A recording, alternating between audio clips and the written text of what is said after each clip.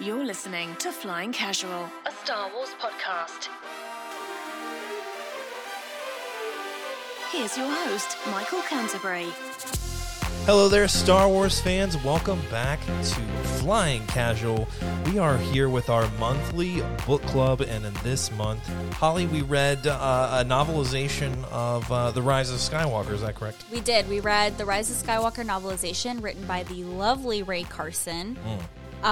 It was a treat. Yeah. Well, that is my personal opinion. Yes. I found it to be a treat. But you guys know that I also really enjoyed the movie. And I just found the novelization so much more enlightening Amen. than the movie. Absolutely. And guys, also, for the first time in a long time in studio, another human being, Holly. This is weird for us. It is. Some different human interaction, and I'm loving it. In The Office Confessional, if you ever watched the television show The Office, we've got Paige in studio. Paige, how is it to be back in the game, in the studio, with some human interaction? It's great. It is great, I'm not right? in my lonely basement wanting to cry, so it's nice. Hey, just wait till the studio moves to our basement, and then you'll be back in the basement, Yeah, which that that's happens. fine. That happens. And guys, I do want to point out, if you're watching this on YouTube, you probably see that we just said that we're all together, but we're not That's right. wearing masks. Yes. We are very safely socially distanced. That's right. So I just felt like I needed to point that out. Yeah, We everyone are was being wearing a very careful. mask while we Yep. were preparing and stuff. So keeping things socially distanced or physically distanced, following those CDC guidelines. I also just got my second vaccine That's today. right, So yeah. I'm a healthcare worker, so fully Yay. immunized. So we are golden here in Chopper Base. But guys, along with us via Skype, we've got Rob, Brent, Jory, and Nettie here, ready to talk about this book, guys. So Holly, like you said, I feel like this is just so similar to Episode 3, Revenge of the Sith, that we read. Was that the last book that we read? Yes. Gosh, it was so long ago. Yes. And we do Yes. these bi-monthly now, so I can't remember. This one, I feel like it's right up there, right? Like, this added some nice new context that the movie was really lacking, in my opinion. Okay. I agree. I agree so much. And I know we'll get into it, but this is only the second novelization of Yeah. one of the films that I've read. Yeah. And so obviously Matthew Stover's novelization ranked number one out of all the novelizations that I've read. How many Yeah. times can I say the word novelization? Yeah. But this one, I just thought it was so well done. I thought that Ray Carson did an awesome job of adding in the extra details that everybody wanted from the film but didn't get. Yeah. And so I was really pleased with that. Absolutely. So this actually is now at the top of my Let's list, go. one of two of the novelizations that we've read. Better than Phasma, or is that? I mean, that was one of your tops. You I mean, guys, yeah. I think that Phasma will always hold Come a on. piece of my heart Your because first that time. was the first book club Yeah. that we ever did. It was the first book Yeah. that I picked for our Star Wars book club, and everyone was so jazzed and excited. And I actually think it was not only the first book club that we did, but it Yeah. was the first Star Wars book that I've ever read in my entire life. It was the first book club we did. It was the first in-person book club here we had with our friends. And then the world got shut down. And then the world Yeah. got shut down. So that was, I mean, we are now at one whole year of book club. Yeah. I just It's crazy. realized. Yeah. It's a lot of books. I love it. So let's get what's great about reading these novelizations, and if you're listening to this, I mean, there's no need for a spoiler alert, because if you're listening to a Star Wars podcast, you probably saw at least the movie. So if you're looking to get some extra details, we'll surely bring those here. So it's nice we don't have to really recant the story. We all kind of know what happened, and we all, I think everyone agrees, even those that like the movie, like us, can agree that there's some things that are missing there that really just need to be fleshed out a little more. Some context that, this movie this is a classic JJ movie. It's just punching through it. And I tend to prefer when things are slowed down a little bit. So reading this novelization was fantastic and added that extra context. But Holly, let's start with you. And what we're going to do is we're going to go around the horn with our book club and bring up some good moments, I think, that we all enjoyed. And if, we share in those moments, that's fine. Let's talk about it in depth. But Holly, what really sticks out a moment of time in this novel? Michael, I remember when Yeah. I was reading this book. Yes. And I think Michael was trying to edit a podcast, and every 5 minutes I was like walking into the office Yeah. and being like, you have to stop editing and Stop, listen. yeah. Take off your Just headphones listen. and just listen to this for a to second. what I Yeah. have to tell you. Yeah. Because I feel like everything that I read was my next favorite part. But really what stands out to me as one of my favorite parts of this is the story that follows Leia through this book. Yeah. And I really particularly enjoy the flashbacks that she has with training with Luke. And I find those very special because I feel like it brings a lot of meaning to her training Rey to be a Jedi. And all of the details added in there were really special to me, especially when in the beginning of the book, Rey is kind of not feeling great about how her training is going, but feeling more optimistic about it. And Leia is kind of, reminiscing about how she felt when Luke was training her and kind of making fun of her. And she, blew his mind with something that she was doing when she started to levitate upside down. And that was just, very special for her because he then told her, "You're going to make me a better teacher." Yeah. And she was touching one of the trees on, what planet are we on? Ajahn Kloss. Oh, nice. And I wrote that down. I didn't pull that one, but I wrote it down. But she touched one of the trees, and she kind of felt a spot where the tree had been damaged, and that kind of pulls her back in time because she was the one who struck that tree with her lightsaber when she was training with Luke. And the flashbacks just feel very special to me because Leia is one of my favorite characters in Star Wars, and it was really great to kind of finally see her training with Luke because we all knew that Leia is very skilled and she's very passionate and very talented. And it was cool to get that side of the story, and I remember really enjoying that when I saw it in the movie. I know some people were kind of, do we like the CGI and how they pulled the faces? But I personally really enjoyed it. So getting to read a little bit more details about in the book was a treat. It was something I think that all of us were going into this novel saying, man, this is what they need. They would need some more moments with Leia. They need to really offer some more background because obviously the loss of Carrie Fisher, that's a huge thing to overcome, especially when her story needs to continue into this final chapter, and what they did, they did a fine job, but it definitely was lacking, and that cannot be, that cannot be swept under the rug. That's something that's very obvious. And something else that was really important to me to kind of understand a little bit more about Leia, which we all kind of knew, but she really explicitly told Rey in the story. Rey asked her, "Why did you stop training with Luke?" And she said, "Another life called to me." And I think that she was such a good politician and she was such a good diplomat that she knew that that was where the galaxy needed her to be.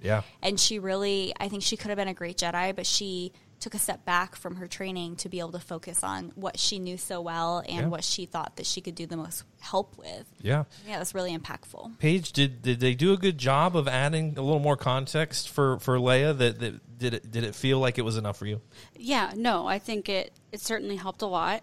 I've mentioned this to Holly, and I wrote it down. It was one of the things I wrote down. It helped so much, but it was also extremely painful for me to read all of the things because they really detailed a lot, which I think was important to add context to how hard it was for her to keep going throughout the novel and also the movie, that her body was really shutting down and she was fighting against that the whole time, and Luke was in her mind bothering her, which that was funny to me. I think that's very in character that he would be bothering her. Exactly. But that was hard for me to read personally because I also love and Carrie Fisher's been very important to me my whole life. I haven't finished Princess Diaries because I just can't. So that was hard for me to read personally. But I think they did a much better job. And I know they couldn't do very much in the movie. They only could do what they had a certain agreement with her family, which is totally fine. But I think that was certainly one of the better parts of the book for me too. Absolutely. What about you guys? Who here really was that a defining moment for anyone really in this novel? Wow, that was a nice ending for Leia for me. Nettie, what do you think? Yeah, I definitely would echo everything that Holly said. I really liked what they did with Leia in this. It's something I try not to knock against the movie too much, how they handled Leia, because I think they did the best they could with what they had. Because I was really against the idea of recasting Carrie Fisher for at least this movie. If they want to go back and do a prequel with somebody else's Leia, okay. But I really didn't think anybody else should be finishing Leia's story. So I was of that mindset going into the movie, and I think they did the best of what they could. But obviously with the novel, they had a lot more freedom, and I think like Holly said, it just expounded on those relationships so much better and made her even more in depth. And I can't remember if it was Paige or Holly, but whatever they said, like the little humor moments with her and Luke going back and forth were really good too, just because that was a perfect example of the relationship. So I think Ray Carson did a really good job with that. Absolutely. And I got to give a shout out to Mark Thompson. I mean, one of the greatest audio book readers. I mean, he's an actor. I don't know how else you put it. Does a great Carrie Fisher. I absolutely adore it. There's some things that Mark Thompson isn't the greatest at, Chewbacca being one of them. But his Leia, he has down pat. Paige, what really stuck out to you in the book? Was it the Leia stuff, or was there something else that was even more pressing? No, it wasn't really that. I mean, that was important, but I connected a lot with Rey through the whole sequel trilogy. I really connect with the whole found family thing, obviously because I'm a queer person. Yeah. That's a whole big thing for queer people. Yeah. And the whole being alone, that's a whole big fear for me. So the whole, like, one of the biggest gripes I had with that whole movie was that she looked like she was going to stay on that damn planet by herself. Yeah. And I was so angry about that. It made me so upset. And they fixed that by having her actually leave. And that made me so much happier. And it literally would take 2 seconds of the movie to show that. Yeah. And it would have been so much more fulfilling to show that she was going back to her family where she would be happy and have a fulfilled life. Yeah. And she can do whatever she wants. Yeah. But they didn't do that. So, I mean, I loved all of the Rey moments in the book were great. And it showed, like, how much she cared about her family. And I really connected with her throughout the book. So that was, like, the best part for me is that they showed that she didn't stay on Tatooine. Yeah. Which would have been the worst thing for her. Yeah. The end of the book is... we all understood this, you know, her adopting the Skywalker name and, like you said, kind of being invited into this family, even though she's not blood. You got that out of the film. But, man, when I heard Luke say, we're so similar, Rey, we were both orphans, you know, on abandoned planets. And, we came to this moment together. It was essentially destiny kind of bringing.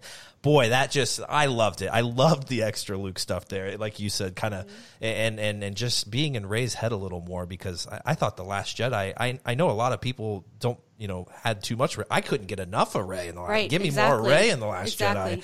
So even in this movie, I still felt like, give me more Rey. But yeah, the book, I think, definitely did a solid job of bringing her out a little more. What about you guys? Jory, anything to say about Rey that maybe stuck out in this book for you? The Rey stuff, I mean, and not to echo what everybody's already said, you know, just getting those extra details are fantastic. Yeah. Especially just to really broaden, you know, getting inside, you know, and I think we've kind of said this multiple times when we've done these book clubs, getting inside the minds of everybody, because you just can't do that on screen. So the extra little bits that we get from Rey, especially like you were just saying with Luke, and you know, when she's on Ahch-To, and getting you know, the little tidbits here and there are pretty awesome. I thought that one of my favorite parts was the ending scene with Palpatine and Rey, and getting that, just those extra knowledge nuggets, you know, as to because I actually thought in the movie they gave you a really fast, just like the entire movie was. It was like a fast overview of, you know, what really was going on. But I felt like that scene, even in double time, really kind of slowed it down and made it to where you understood more of Palpatine's thought process. You understood, you know, because if you just look at it in the movie's perspective, it looks like, you know, he had to have a lot of things go right. Yeah. You know, it kind of looked like this vague plan of like, you know, there's so many things that we could just poke at, and that would have just shattered your entire plan. But there was a lot of backstory that really helped move that along. Yes. Come on. And I can say We have been reading the comics, and specifically the New Line Darth Vader comics. Paying off, I told you. It is paying off. Yeah. I don't know if this episode is going to be released by the time the book club is. I don't know what order we're going to release them in, but Michael Luke and I spent some time talking about the most recent Darth Vader comic. Yeah. And in this comic, he goes and he sees the Eye of Webbish Bog, and he gets the Wayfinder, and he goes to Exegol. Yeah. That kind of sounds a lot like somebody in this novel. Yeah. And we were all talking about, what is the plan here? Like, where is this going? Does Palpatine have a plan for this? Is Darth Vader deviating from Palpatine's plan? And I feel like this novelization kind of makes that all click, and it kind of answers a very big question that everyone had. Like, how much did Palpatine know about when Darth Vader was going to be like, you know what? I am not following you, and I am changing my direction. And I feel like Rey, her being able to connect with Palpatine in these final moments and see his memories, like Jury was referencing, is a huge piece of that puzzle, because you see what Palpatine was thinking and what he knew Darth Vader was going to do. He was a little bit slow. Yeah. He didn't realize that Vader was actually going to defect from Palpatine's plan as quickly as he was. But I feel like that's a huge puzzle piece that we didn't have before. Yeah. Yeah, Brent. Okay, so I think that part where Rey has that vision and she connects with him is probably one of the most important pieces in Star Wars. Let's go. I wish it could have made it into the movie. I wrote this down just because it was, I had to actually go back because I was listening to it on the thing, so I had to keep going back and writing it. But I'm just going to read through this here real quick. Yeah. This is the part. So this is the part where she's getting ready to pass the saber to Ben as she's going to strike him down.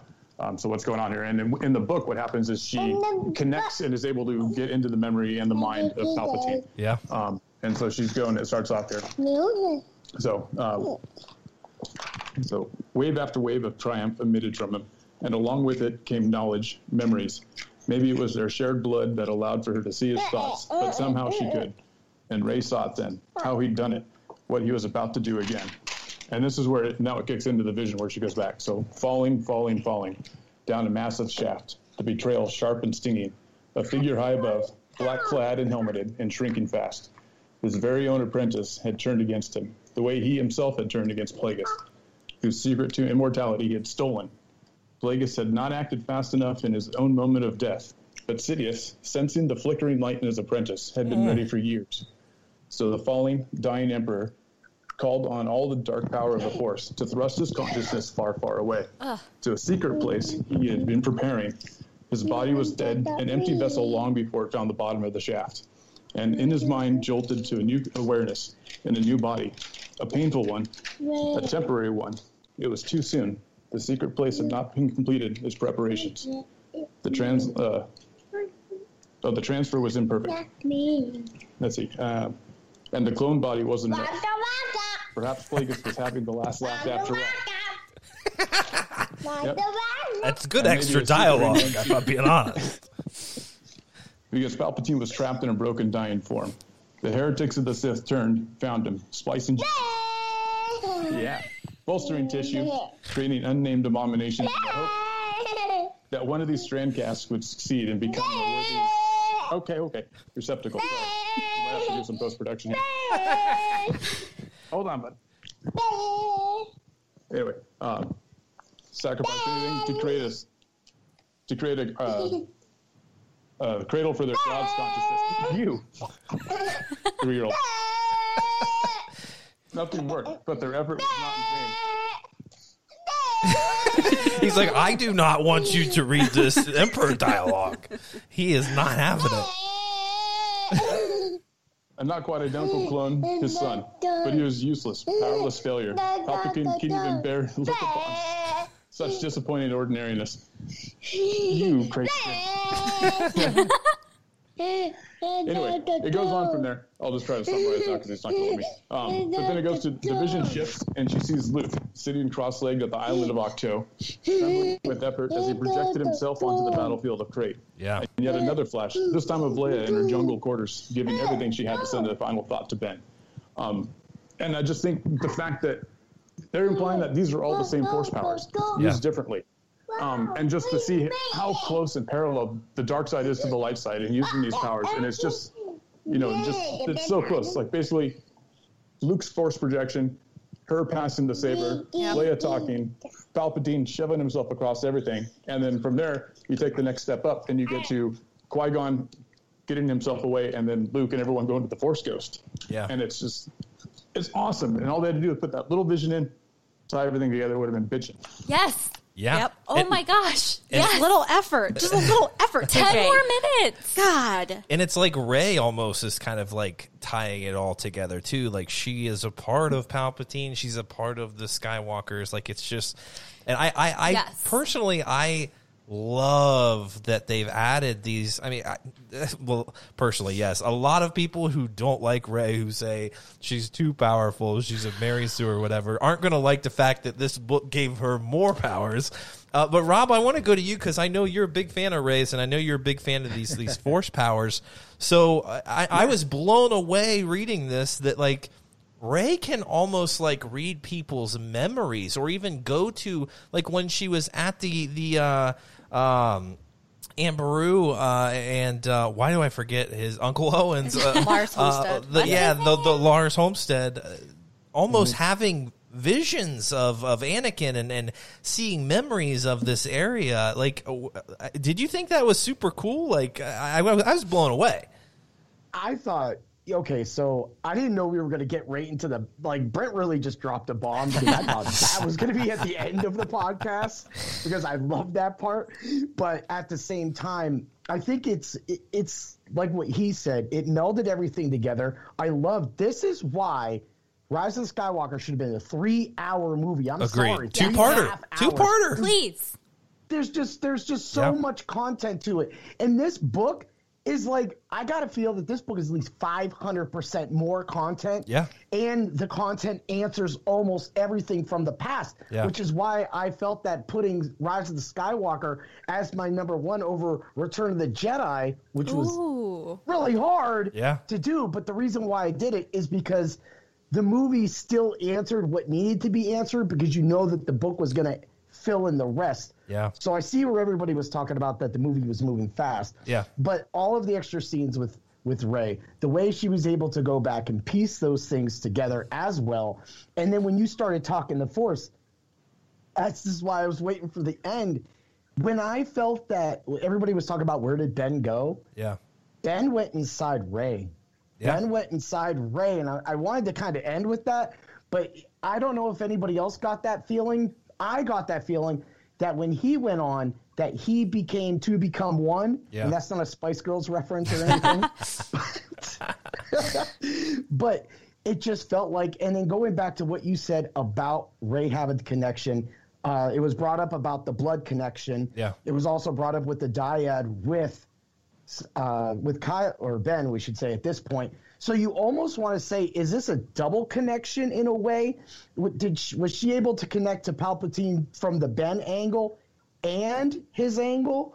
That one, that's what I kind of started thinking too as well. Yeah. Is that would have maybe helped that vision, but also as I think as Brent was just, or you saying, is that she can read minds. We could see that, and she's very powerful. Yeah. In other discussions, we've also talked about how other Jedi can touch objects and relive everything from that previous. Yeah. So there's a lot of Force, powers that are unexplained. But I think in 1-in-1, the whole touching the thing and her being able to go into memories and see that, it also played back to Leia when, the tree and the brought up and, the hit and the flashbacks with that too. Yeah. That all seems like that. And I want to say this too.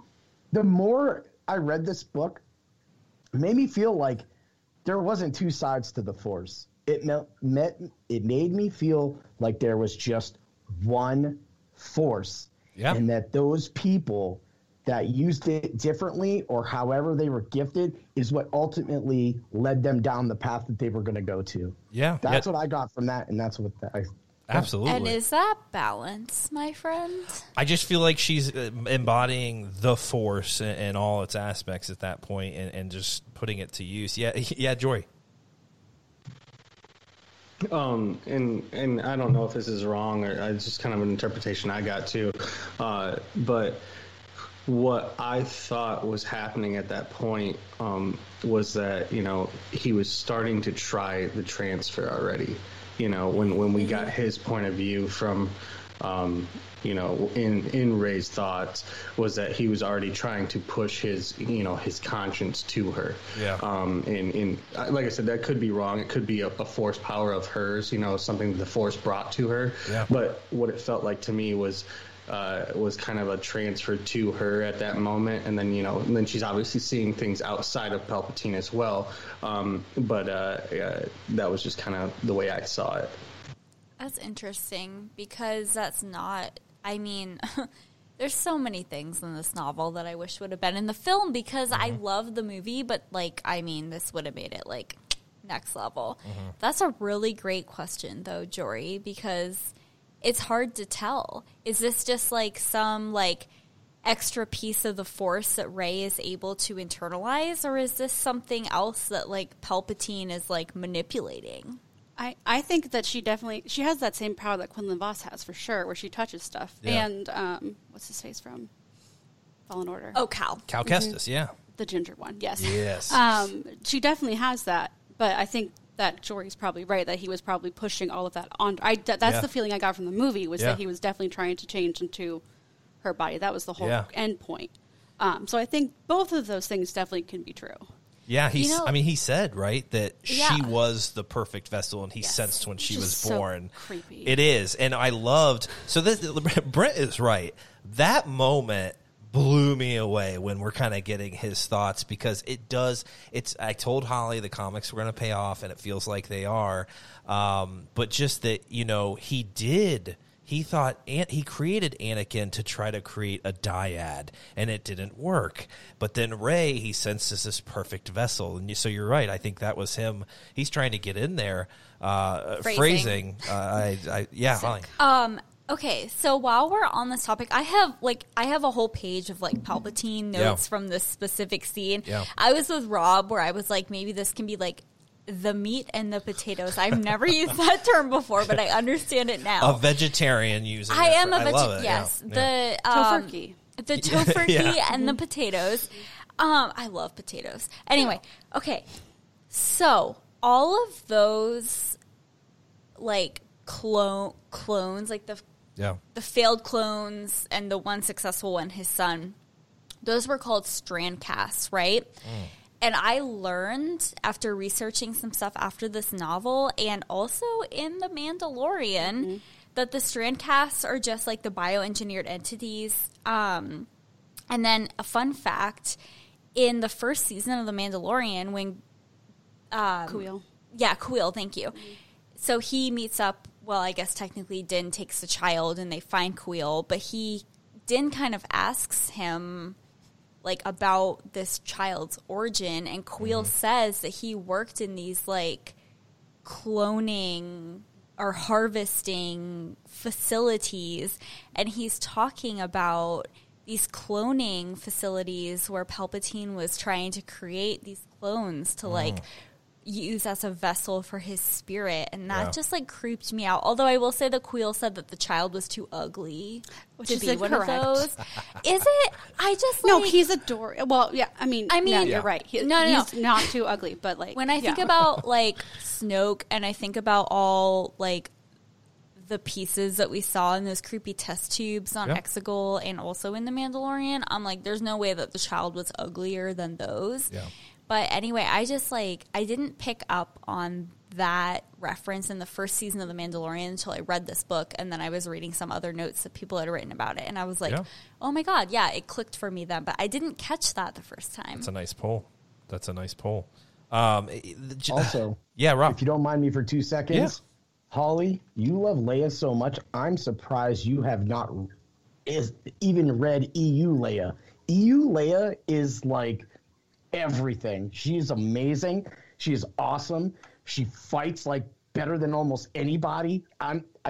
You would love EU Leia. That's all I gotta say. Rob, I'll tell you this, and I agree with you. And I started to read. Michael has a lot of books, Legends books, and I started to read some of them, and then I got really worried that I was going to start confusing Legends with canon. That's fair.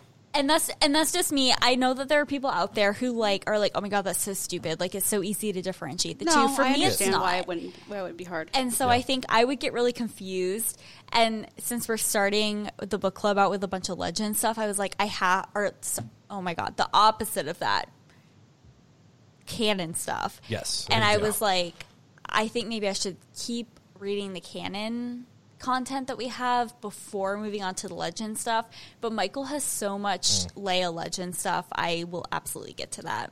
One of the coolest things that they said about Leia, I thought, was towards the end there where Luke is talking about all of them and Leia, and he says she was the best of all of us.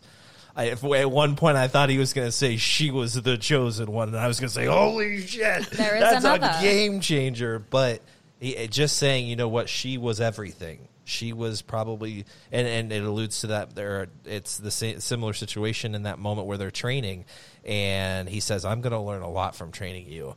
Like, she just brings... You're going to make me a better teacher. A better teacher, yeah. Like, she brings so much to the table.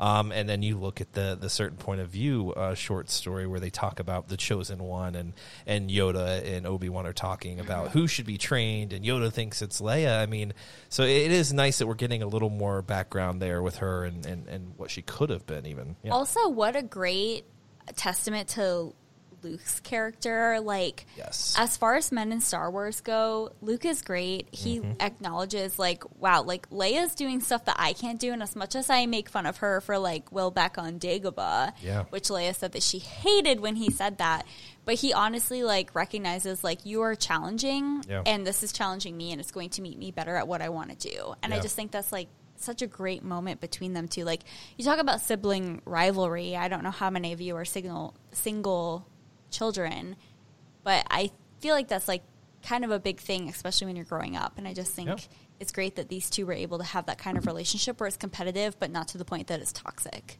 Absolutely. I gotta say, just a little add into that too. They always say behind every great man stands a great woman. This isn't more of like husband-wife thing. I think that when you think about the powers that women have, that, ultimately just giving birth, and then you take that and you put that into the Star Wars galaxies, it just makes me feel like that they're more powerful because they have more to them. They have love to them. They're more compassionate than men. Men are more likely to also, in my opinion, turn. Like, they're quick to anger. They get going really fast. The testosterone goes. And I think that that's what always make it. Because, even go back to the movie, that was an aggressive move that Luke used. And she used a passive move, and she knocked him down. I think that's a great point, Rob, because even in your quote, like, where it says, like, behind every great man, like, Leia wasn't someone who stand, like, behind a man. She was like, I don't need to do that because I know what I'm doing and I am a confident woman. Yeah. I don't need a man to do this for me and me just kind of tell him what to do.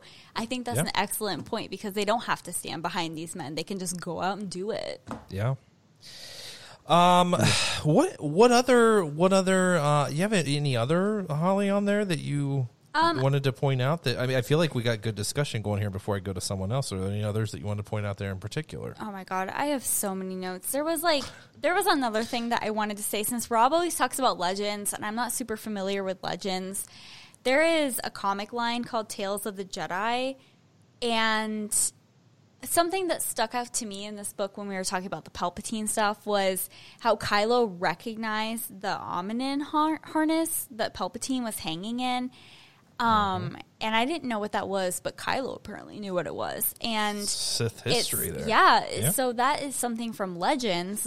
This is the first time it was brought into canon that there's a Sith King. Yeah. Way back. Yeah. It's a Sith Emperor. Yeah, and he had this like engineered spinal cord that kind of held him together, and Kylo recognized that, and that was kind of the apparatus that was holding Palpatine together. And I just thought that was kind of a cool moment too, because we got a name to what that contraption was that was holding him up, which I didn't know that until I read the book, because they didn't say it in the movie. To quote Elijah Wood, no, how would we know that? Exactly. Nettie, let's go to you. I mean, we've talked a lot of Palpatine.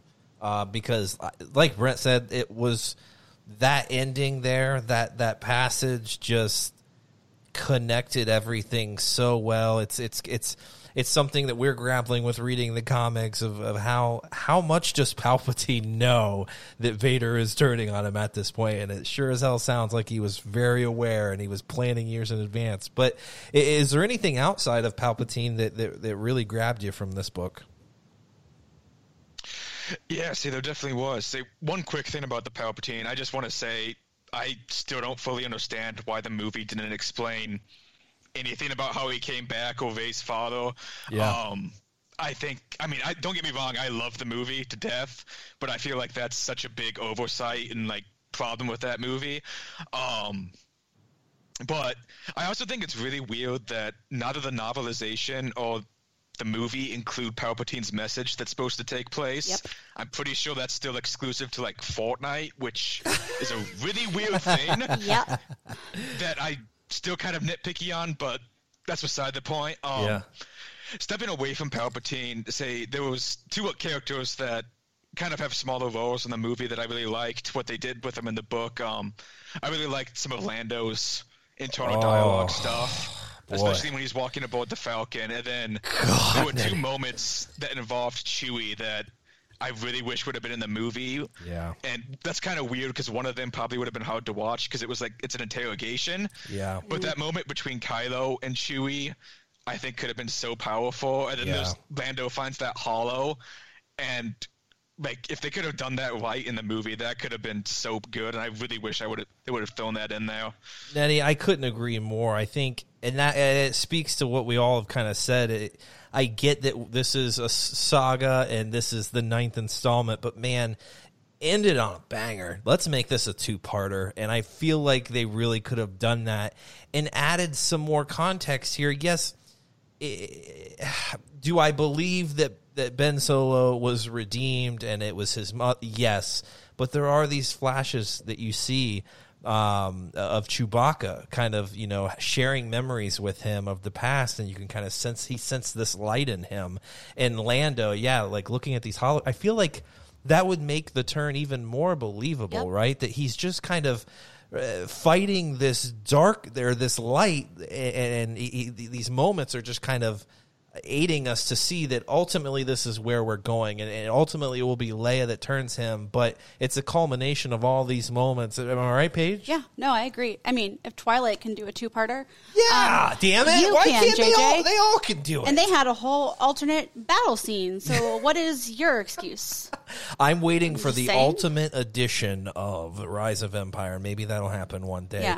Yeah. Nettie, I could not agree more. Holly, he mentioned the Ben Solo kind of history, the flashbacks with Chewbacca. Oh my god, it was so good with the Uncle Chewie thing. I couldn't. It was so good. I wish that hologram of him holding Ben in his hands would have been in the movie. I'm sure you already said that.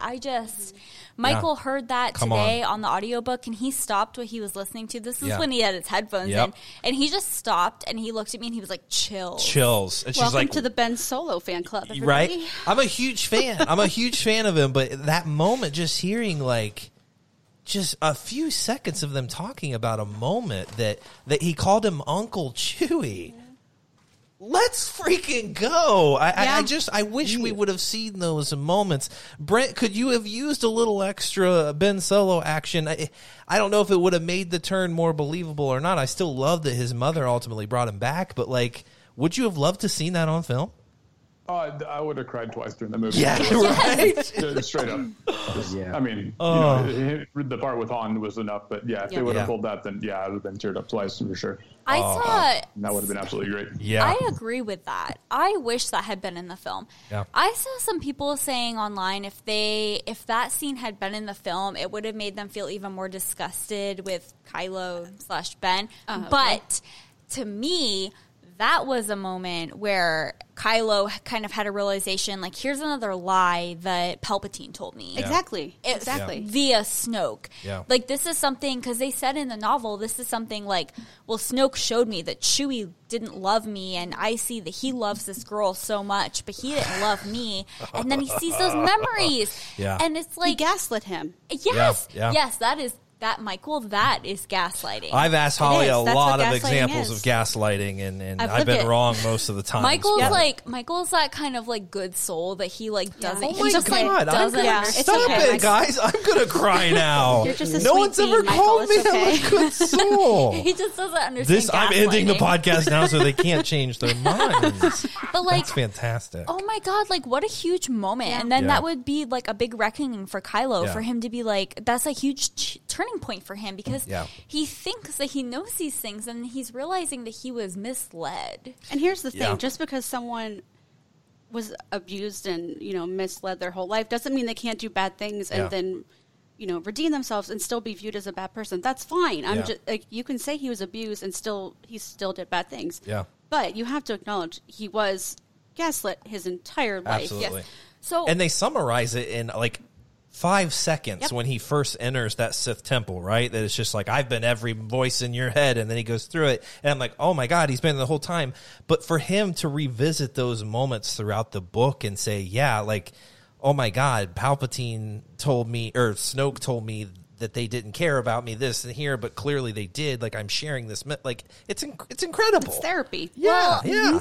So I have a question for you guys, because I didn't really write down a lot of questions for this book club, because I feel like there was so much that happened in this novel. We've seen the movie, we've read the book, like we have enough to talk about. Yeah. But something that I didn't like about this novelization, Ray Carson wrote from Leia's point of view when she's talking about training Rey and how it's going to be a challenge. She references Ben's betrayal, and that is what she says. That's how Leia views it.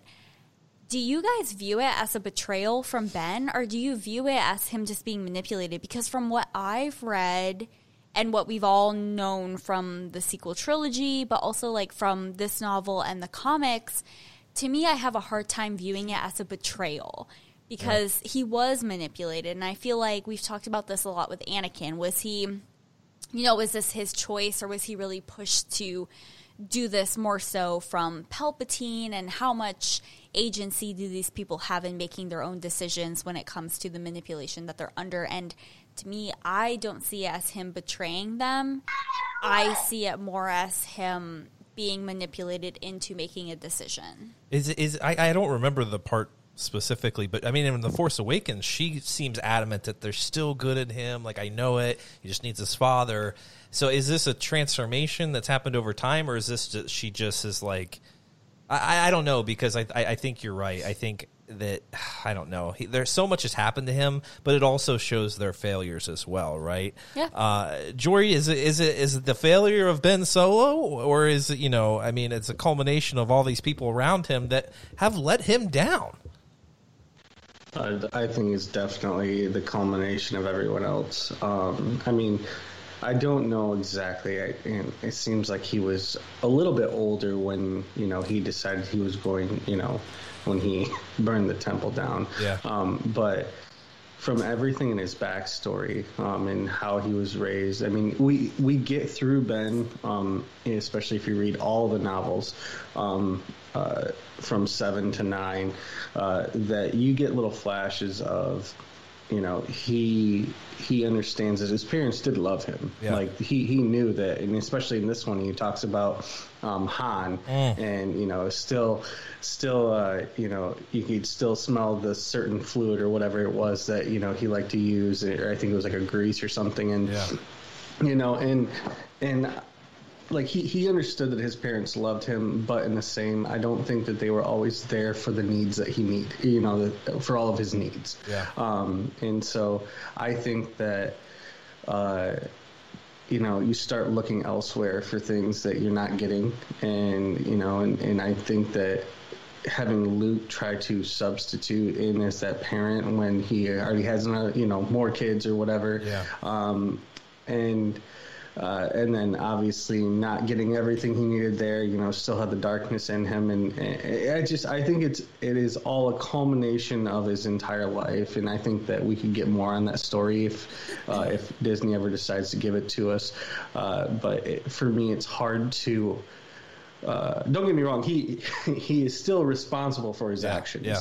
No matter what, you're always responsible for your own actions. But I think that the road that he went to get there, the cards are kind of stacked against him.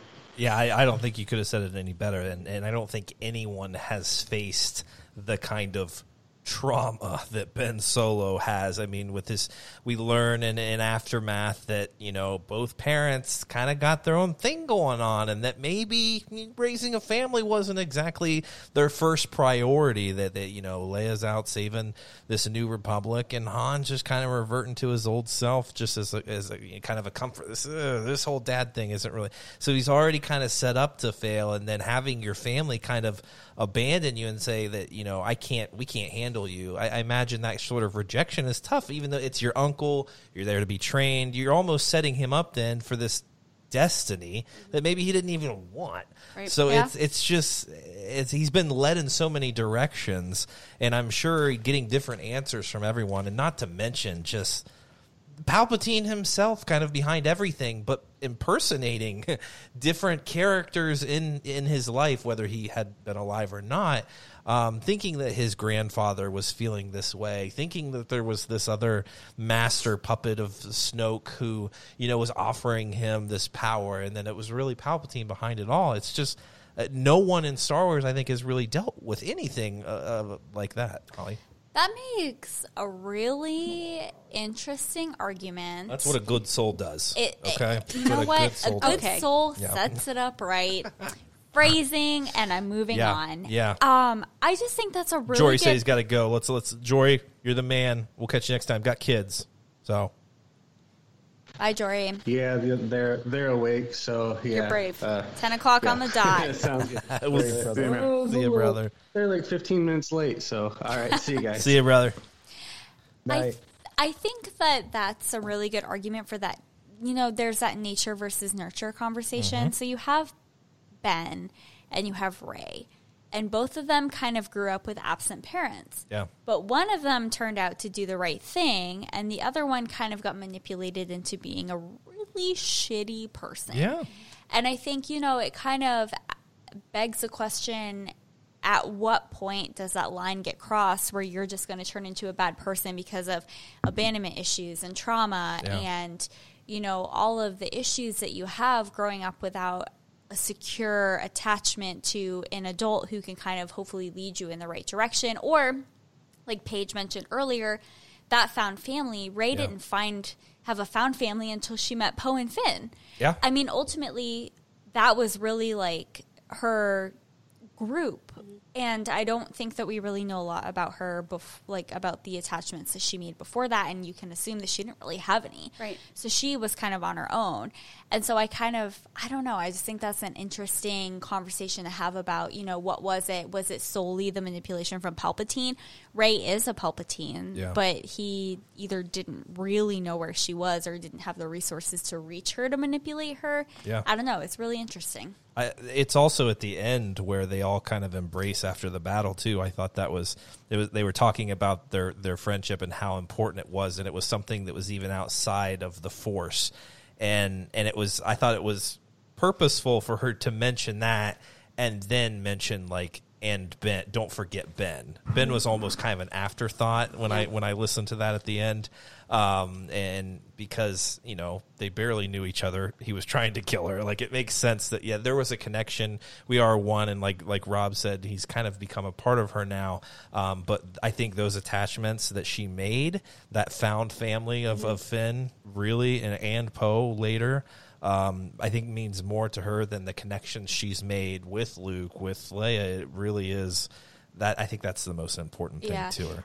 And you guys can correct me if you don't agree, but to me, there's a very fine line between, her and Kylo had a very complicated relationship, and it was very abusive. And to me, there's kind of a fine line between where do we allow that forgiveness to happen and how much of that forgiveness is let me grieve you passing. because I think it gets very complicated where you get, like Michael, you said, you know, he was trying to kill her for most of, or at least like convert her to the dark side for most of his existence as Kylo when he knew that she also existed. Yeah. And I just feel like there's a very fine line there between like, okay, we're going to let her forgive him and then like fall in love with him. Because I feel like that's dangerous. Yeah, I thought the book did a good job.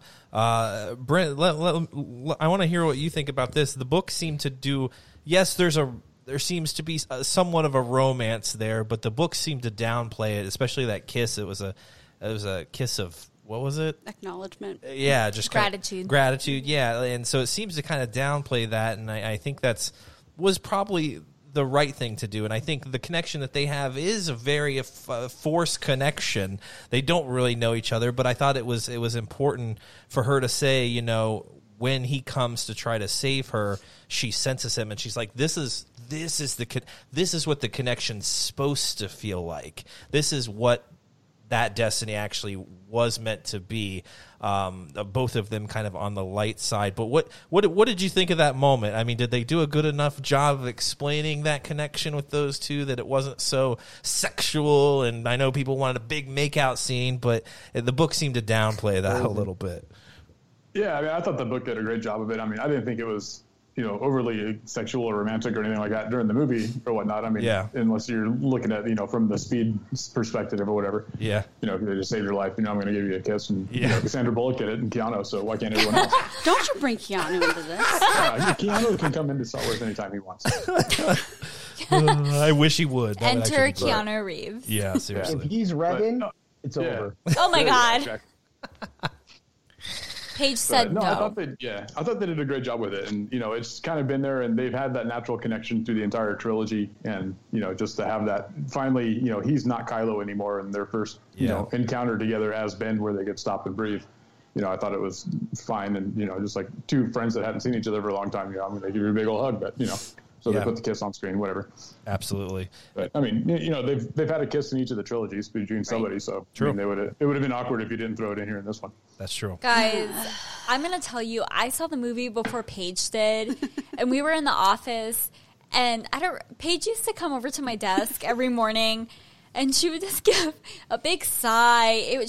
I would have my headphones, and she'd just come up and she'd go, and I knew it was always something.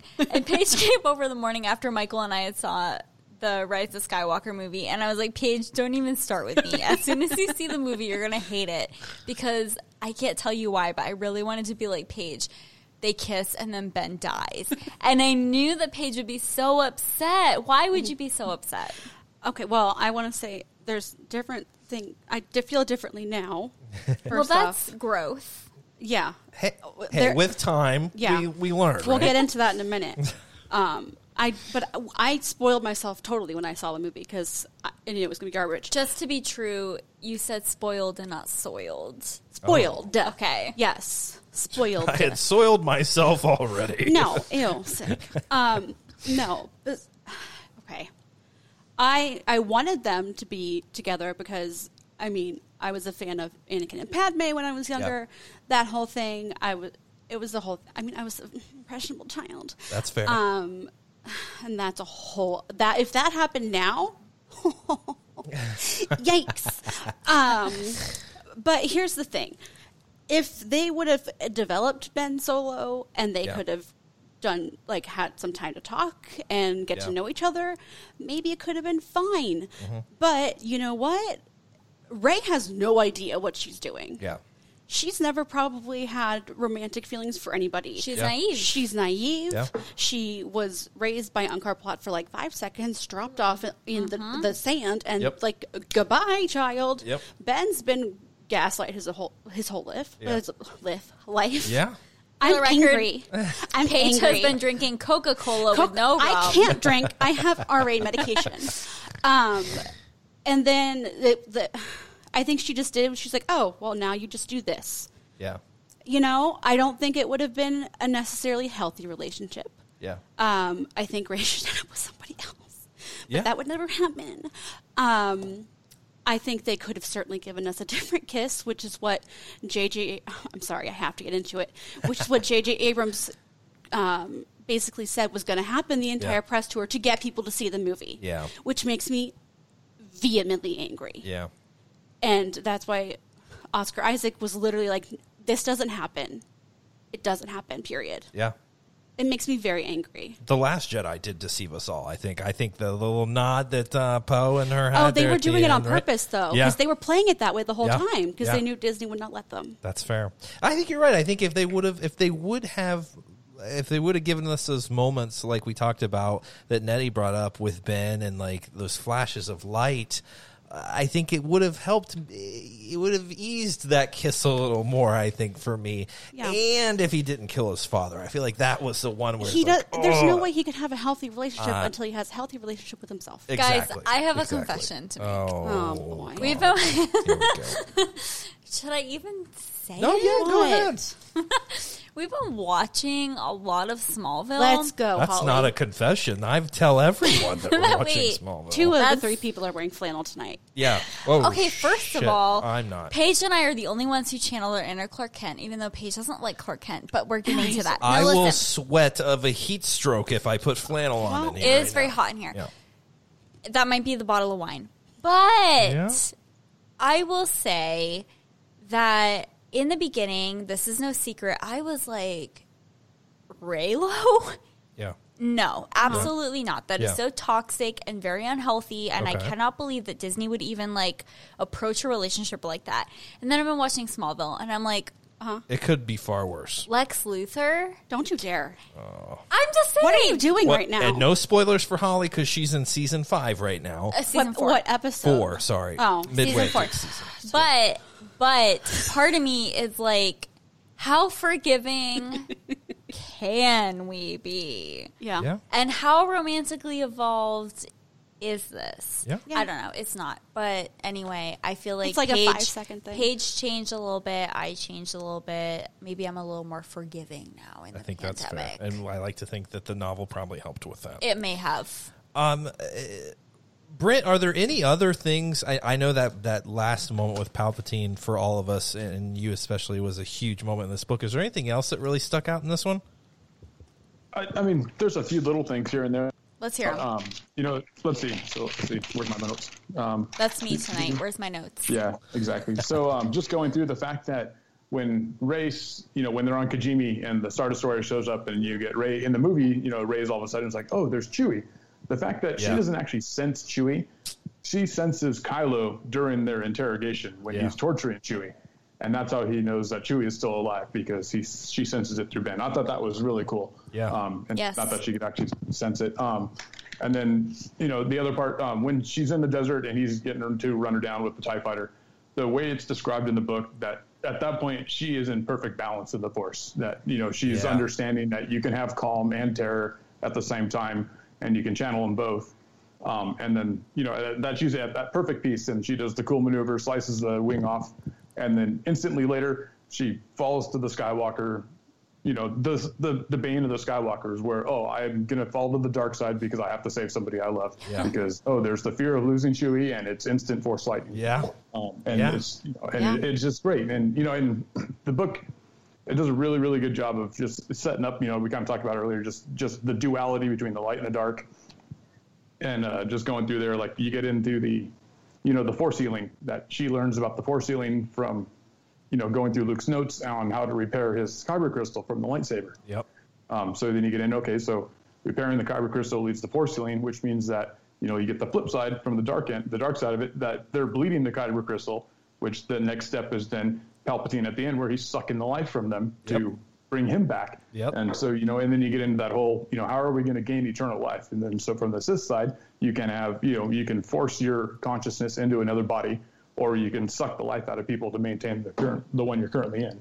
Yeah. Versus the Jedi path, where you can, because they basically set up the fact that all the voices that she hears is from the world between worlds, is Yes. what they imply in the novelization. Yeah. So that's where Qui-Gon and all those who haven't achieved the full Force Ghost go to. And then, so from the Jedi aspect, you have eternal life that can be gained through either in the world between worlds, which is kind of that limbo state, but you're still there, or you can fully give yourself to the Force and become that full physical manifestation like Yoda and Luke, and be able to still interact in the physical world as a member of the Force. And it's just, that the Sith's desire to have to be there in the physical prevents them from truly attaining what the Jedi have been able to figure out, and that eternal life. And it's just great. It is, yeah. Aren't they tired? I would Brent, think. aren't they tired? Wouldn't you be tired? I would be tired. It's great though, because the Jedi, they're so they are like even Luke. I loved that Luke was talking to Leia, and I get that we didn't want to reveal Luke so early on, and we don't see her talking to Luke, and that's for other reasons, Carrie Fisher not being there and stuff. But the fact that he was talking her through this and saying, "Hey, it's time," and they know that there's more after this life. And you're so right; the Sith are hell-bent on staying in the physical here in the present. They can't go anywhere. They can't. But I will say that moment that Brent loved so much, it was insane. As confident as Palpatine was that he could throw his consciousness across the galaxy to some creature he created, there was still some doubt there when he was talking about killing Plagueis and how Plagueis wasn't quick enough. And he's like, I've learned this power of living forever, essentially. But then he starts to doubt himself. Or have I? Is Plagueis going to be the last one laughing? It's just, as confident as he was, there's still some hesitancy that I was just blown away. Rob.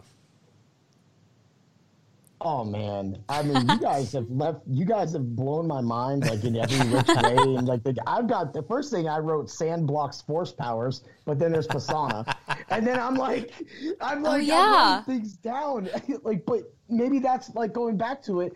Maybe Tatooine or and maybe Jakku had something about that planet, in Star Wars and galaxies and things like that. Yes. So like maybe what's that? Rob, it's like, why do we have so many sand planets and so many issues with communicating through the Force? Anakin. Yes. Anakin. Wasn't into it. That's why Anakin hated it so much.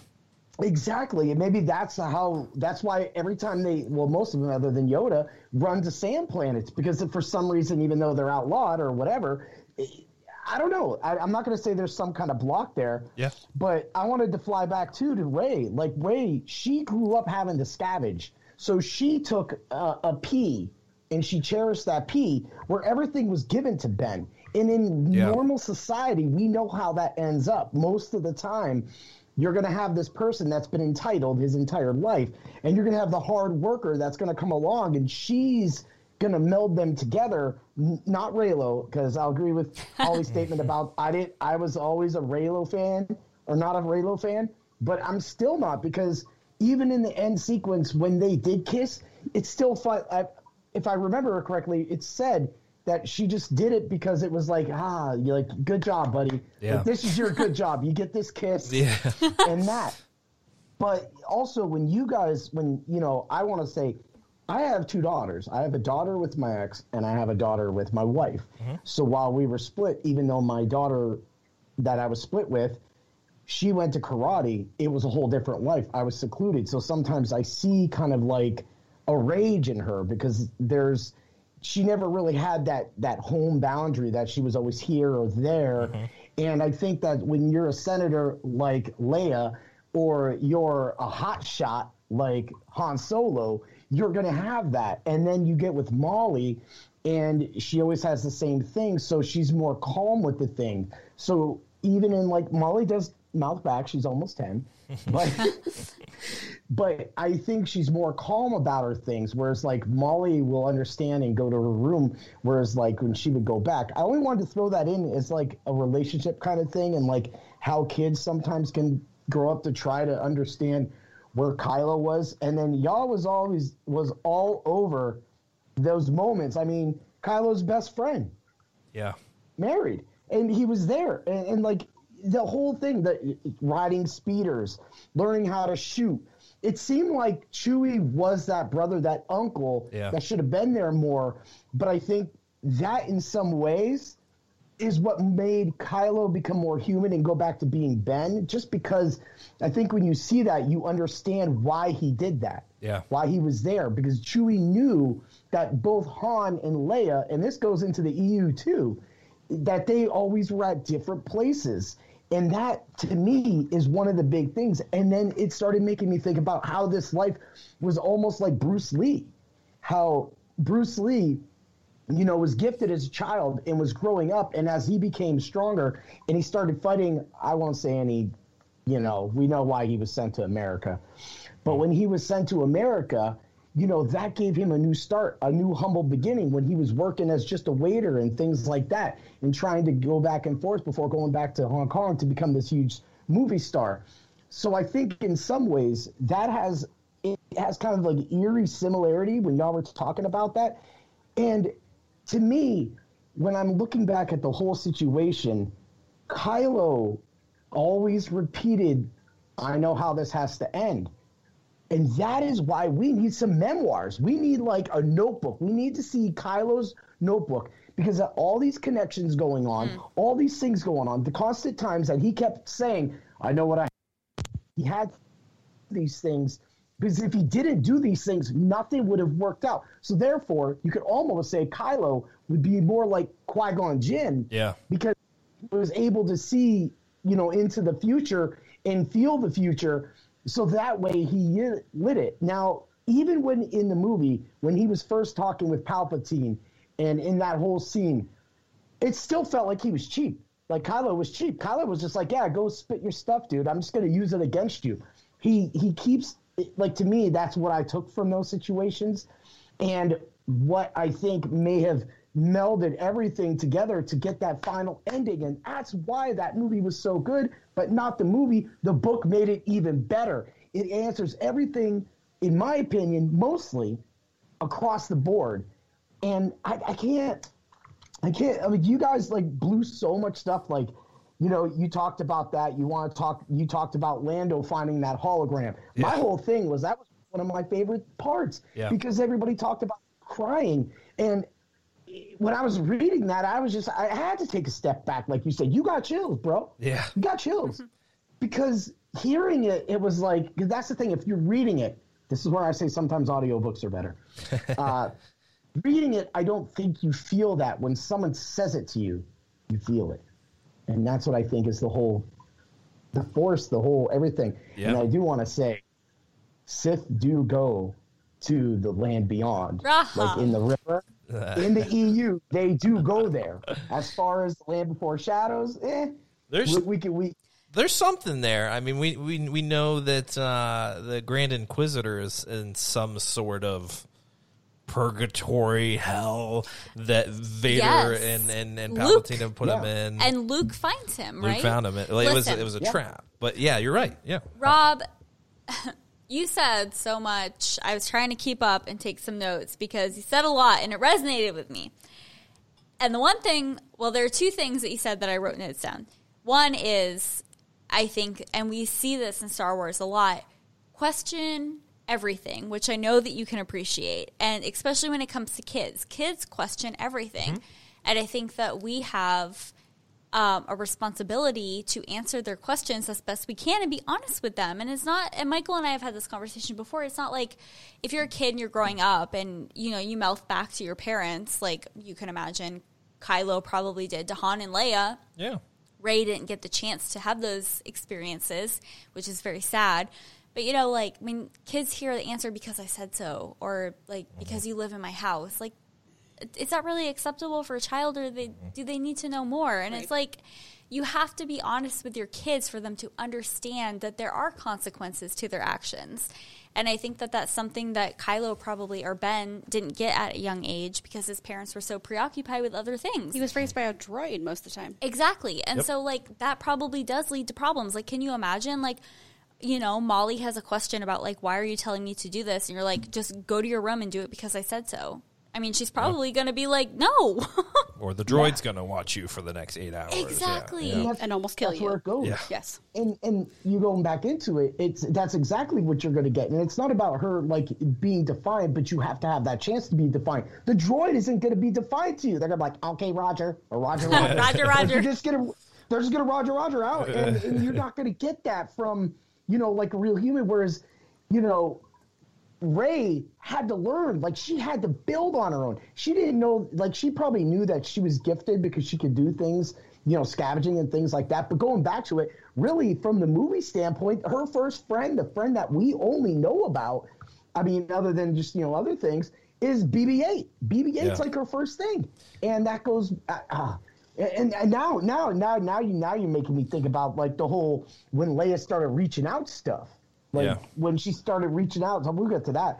But kids, it's not that they need a structure to always become who they are, but you've seen it with Jason too. Jason was, hungry for power. He was the war god. He was the admiral. He took down the Yuuzhan Vong, the whole thing. Like, he gets credit mostly for it.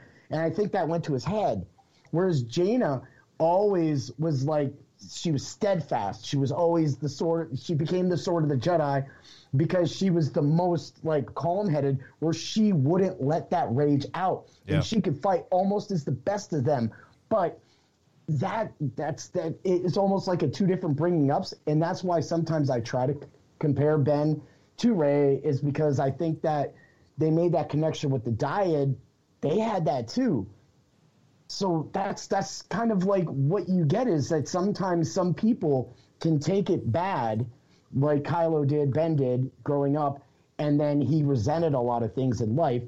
And then whereas Rey always respected everything she got, and Jaina, I'm not going to say she made bad decisions, she did, but when she was put, and this is a spoiler for anybody, when she was given the task to take him out, that's probably got to, that would be like Luke taking out Leia, which never happened. That's harder than anything you could ever want to do. But to do her duty, which is more Obi-Wan-like, and to take down someone that is grieving and loving and just this ultimate power to control everything, you can see where it goes. So I think that's what makes Star Wars really special, is that it's so relatable to people on so many different levels. I mean, we've talked about parenting. We've talked about children growing up without parents. We've talked about, what we like with relationships. I mean, Ben and Rey and Han and Leia and so many, Kira and Han. I mean, there's so many different dimensions to this. And I think that is something really special that Star Wars does, is it's not just like a romance story, and it's not just a story of like rebellion against a dictator, and there's so much more to it than that, and it's so relatable on so many different levels. Well, it's crazy too, because we were talking about Ben and the expectations that people had on him. He had his own expectations of himself, right? But his whole life, people expected things of him. His uncle, I can't remember who said it. I don't know if it was JJ or Rian Johnson or somebody told Mark Hamill even that Luke Skywalker for a time believed that Ben Solo was going to be the chosen one. So, that's a lot of expectations you're throwing on this kid. His parents obviously had expectations that they thought he was bad from a young age. His mother sensed that darkness in her womb, So, you have Palpatine's expectations that he's just going to fail, or I guess I should say Snoke, that this kid's just going to fail. He's a failure. Take off that ridiculous mask. You're just like your father. Like, so many expectations. But then the one person who actually stuck with him and stuck it out, she stabbed him in the chest. But was Rey. It's crazy. Even all the terrible things that she did, but her, like Rob was saying, her background, she really comes from nothing, and she's a bit naive, but when she believes in something, she believes in something. So she believes, she's seen a vision, this guy's going to turn. She stuck with him through a lot. And I think as much as his mother reaching out to him in that moment, when Rey is stabbing him, I think that is really what turns him, but also him seeing that Rey she's capable now. She stabbed me when she was coming to try to save me, but now she's resorted to killing me. If she goes before Palpatine, I don't know what's going to happen. I need to be there for her. I think that was just as powerful for him as it was, his mother reaching out in the Force, which was fantastic. This book did a great job. I love that Luke was talking to her. I love that they emphasized a little more about Maz saying, she knows what she needs to do. and the weakness that she experienced throughout the entire thing, it made it more relatable to The Last Jedi. But anyway, I'm going off on a tangent. What was your favorite part of the novel? I feel like you're the last one we haven't gotten to yet. I so much has been said. It really, it's a few moments. I don't even know if I can point to one. It's everything we've really talked about. I love that we got a little more time with Leia and her brother. And there's some moments of comedy there that I think were just great. Even when he knows Leia's about to go, he's just like, Leia, it's time to go, girl. She's like, I know when I'm going to be ready.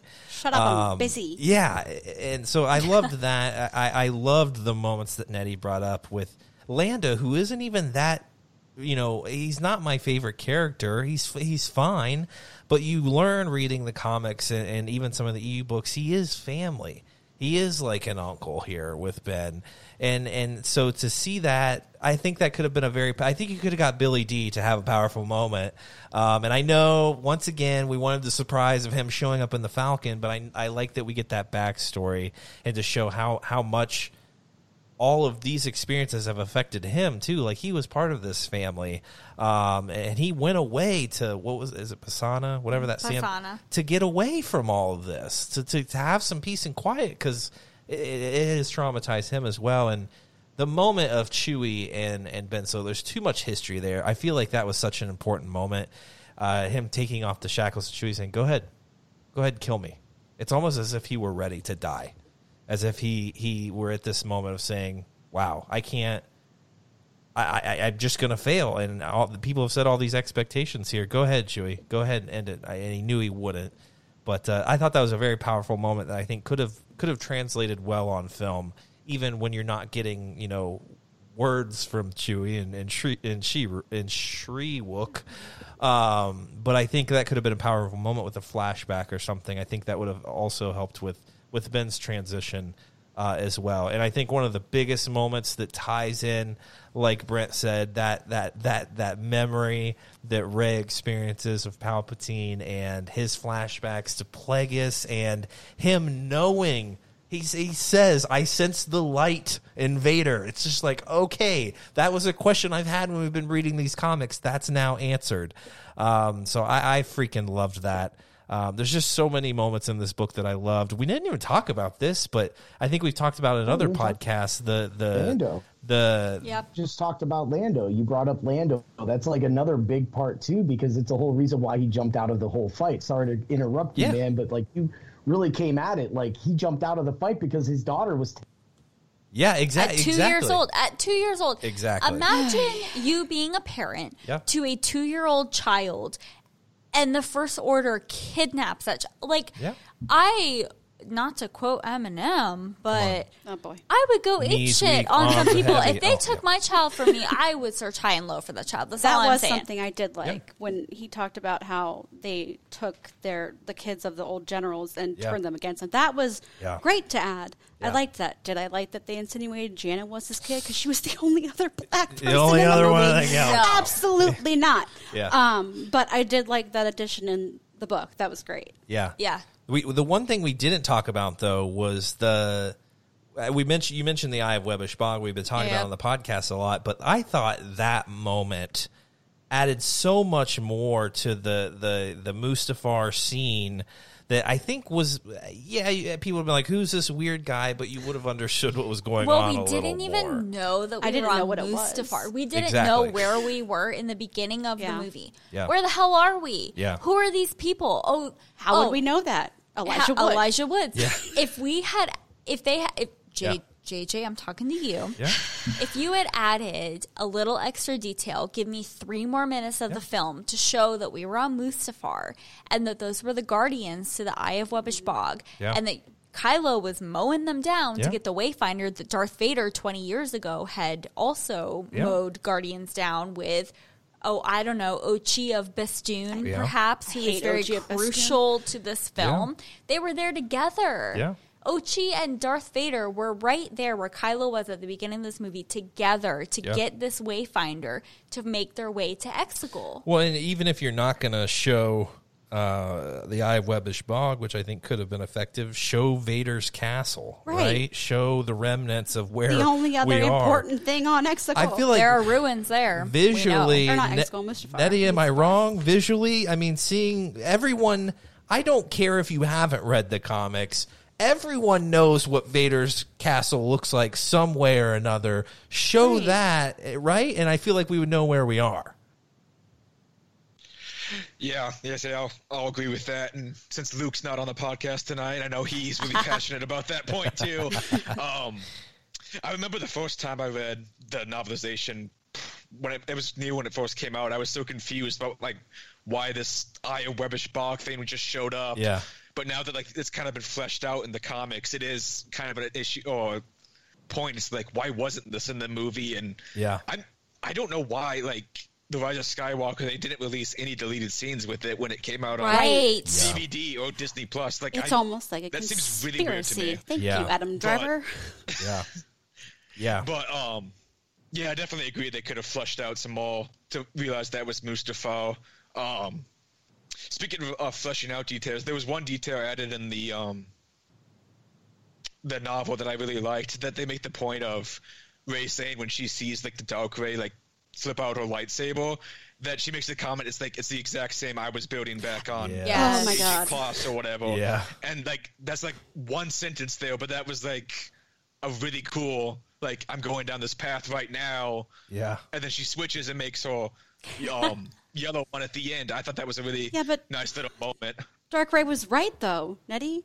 That would have been the best lightsaber. It would have been a sick lightsaber. And but Dark Rey was great, and I wanted more of her. This is and a she sore subject. Well, she lives rent free in my mind. I love Dark Rey so much, and I love that lightsaber. It is cool, but he's right though. It's her at the end. They make a point to say, she's like, I'm not going to create this lightsaber that I've already started, because that is a possibility. Because I made her everyone dark. was expecting her to have a dual-bladed saber, so Yeah. now that makes sense. Definitely. Paige. Yes. You know what doesn't live rent free in my mind? What? It's the image of Rey Is with this a those Twitter thing? freaking sharp teeth. Whatever, I'm into it. Well, I saw that in the movie, and I was like, I cannot unsee that. Now, Daisy You know Ridley, why? She didn't do that. That wasn't her idea. You know that wasn't her idea. maybe she filed him down for the film. I don't know. Oh, I my don't know God. if that This is was not the a Hunger thing. Games. Not a prosthetic. She is not from District 2. It just, I don't know. I think visually that would have been a nice addition. And even showing just like some acolytes. I know we kind of see some people that Ben's fighting, but yeah, I think all of us, I don't care how sweaty you are, no one knew that was Mustafar when it first pops up on the screen. It's just Looked sick. it's Why such is there a forest? Yeah, it was a cool scene. I loved it. I loved that he was upending people, and it looked And awesome. In but- other Star Wars movies, they have told us where we are. exactly. This one did not, like... Make it like Rogue One. Put it on the Mustafar, screen. Yeah, please. Mustafar. I'd be down. Perfect. Can I say... Yeah. What other Brent- what other moments? Yeah. Well, okay. I took a note. That was incoherent. Okay. I'm sorry.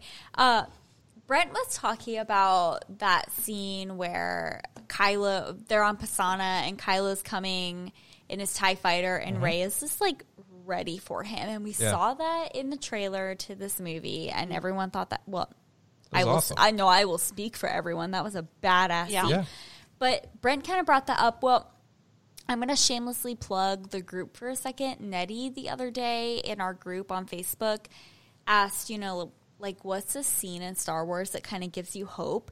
And I didn't think about this until Brent just mentioned that scene and how, like, Kylo was coming for her and Rey was kind of just, like, one with the Force, and she realized that you can have balance even though you feel terror. That, with the way that Brent described it, that was a very hopeful scene, because you can be terrified but still do some badass things that are really meaningful. And Nettie, I would like to go back and add that to your post on Facebook, because like after Brent described that, I was like, that's such a great scene. It's a small scene, it's a small moment in that book, but it like speaks volume. Yeah. Well, what else? What are there any other notes you have, Ollie, that you want to? I see some scribbles, so I don't know if you. Those are things we talked about. You want to talk about Zori Bliss? I know we haven't. Oh, God. Zori Bliss is on my list. Rob, Yeah. do you want to take it away with Zori Bliss? Because we didn't really get a lot of her in the movie, and same with Rose. Yeah. We didn't get a lot I of Zori loved the or Rose. Rose Yeah. in the God. movie, and we got a lot more of them in the novelization. And I feel like that's a moment where women kind of have the opportunity to be in the films, but they aren't given it. I'll just say again, going back to the whole book structure. This is why we love books. This is why this whole club exists, because there are other people out there that don't actually read the books or even listen to the audiobooks. And when they listen to this, they're going to be like, what? And the goal, learn more, and it'll help them. But I mean, just the extra scenes, like when Leia was reaching out, she also reached out to Poe. She reached out to him. And then, going back into Zori Bliss and finally getting away. And then that scene where she's out there with Kylo Ren and, he's executing. You got the Knights of Ren, which we find out also that the Knights of Ren were really just Palpatine's playboys as well, too. Yep. So, you find out so much more about it. Of course, what was it? Brent owned me, like, totally forgetting about the whole the people being raised from, and again, this comes back to me being in a truck and not listening as coherently at times, whereas I was able to listen to it at a house. But where he owned me about, like, the people that were there on Exegol that were bred and taken to go up from there. But so much extra dialogue from Leia. Then you had that moment with Rose and Rey, which you wouldn't really have other else. And then we've talked about how much the Force ghosts, or whatever the voices you want to call them, were present in this book, because it explained so much more of the backstory that you needed to know. It explained the other things that, like, hey, well, what's going on with this person? It explains to Chewie why she knew Chewie was alive, and that whole situation too. Now, they could have, I mean, at 2 seconds, they could have cut to a scene to where it had, like, Kylo taking the cuffs off and Chewie being there. Like, that could have explained, I think, the movie a little better. But so much more of them getting away, before that, like, I'm going back to Zori, them getting away and how they did it. That is why we read books. Yeah. The Zori stuff was cool. I enjoyed kind of, because you're like, how the hell did she get off here? It's nice. I mean, we ultimately know that. Well, how she showed back up and why Babu Frick was with her. I thought he died for a second. Yeah, no. like, oh God. No, I know. I felt that way when I was like, oh my God, God forbid something happens to Babu Frick. Yeah. Like, he is the sweetest. Oh God. Yeah, we may see some more of him. Nay.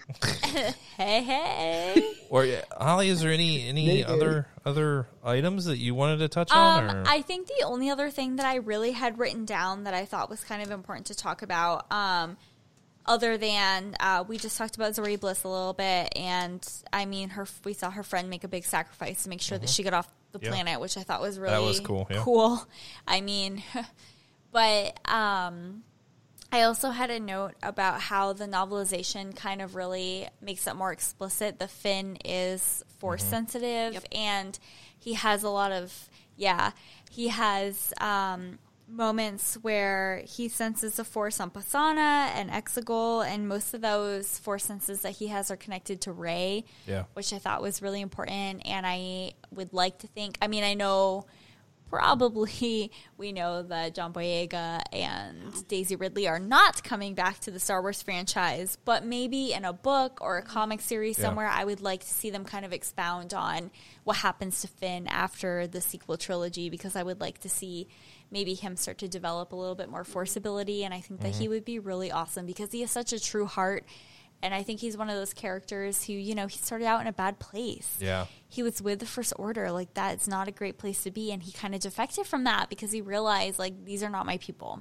Yeah. I love Finn so much. I know. It goes back to the Found family. And I would just love to see his development after this, now that he's kind of come out to Rey and Poe about, like, hey, guys, like, I think I have this ability. Like, what do I do next? Can I tell you guys, after I read this book, I had a moment where I could see this story continuing. Yes, I want it to continue. I want to see Rey create an academy and all this stuff.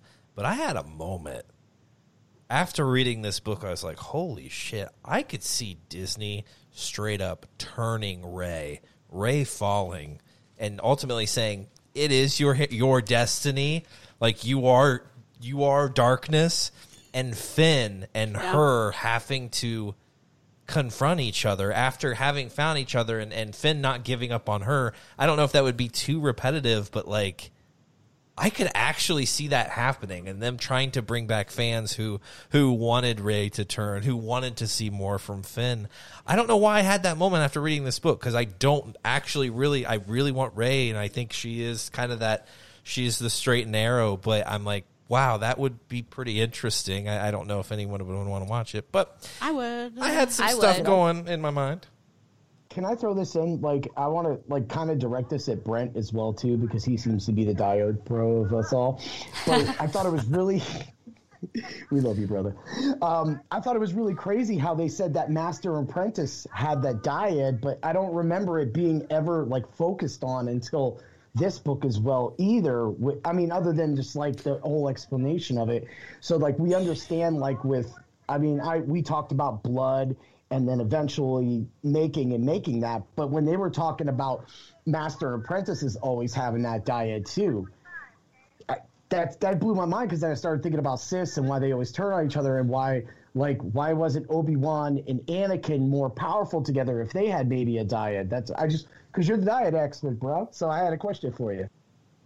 Well, it wasn't that they had the dyad; they were just always trying to form it, and they were never successful. Yep. Which is why, and that was why they got to the rule of two, and that why they would always be looking for a stronger apprentice if they felt that the one they had was weak, or the apprentice would reach that point where that master's not strong enough anymore, and I'm not learning anything, and I need to get you out of my way, and that but yeah, they never actually formed the dyad, but it was their goal. So I went in on this, okay? Let's go. Because She did. my friend Caitlin and I went in on this because it was driving us nuts. So they really shot themselves in the foot with this dyad thing, let me tell you, because the new like Star Wars book that came out recently from Lucasfilm said that let's see, that you can only force heal if you're in a dyad. Big whoopsie. Yeah. And that they're also extremely rare. Yeah. So, okay.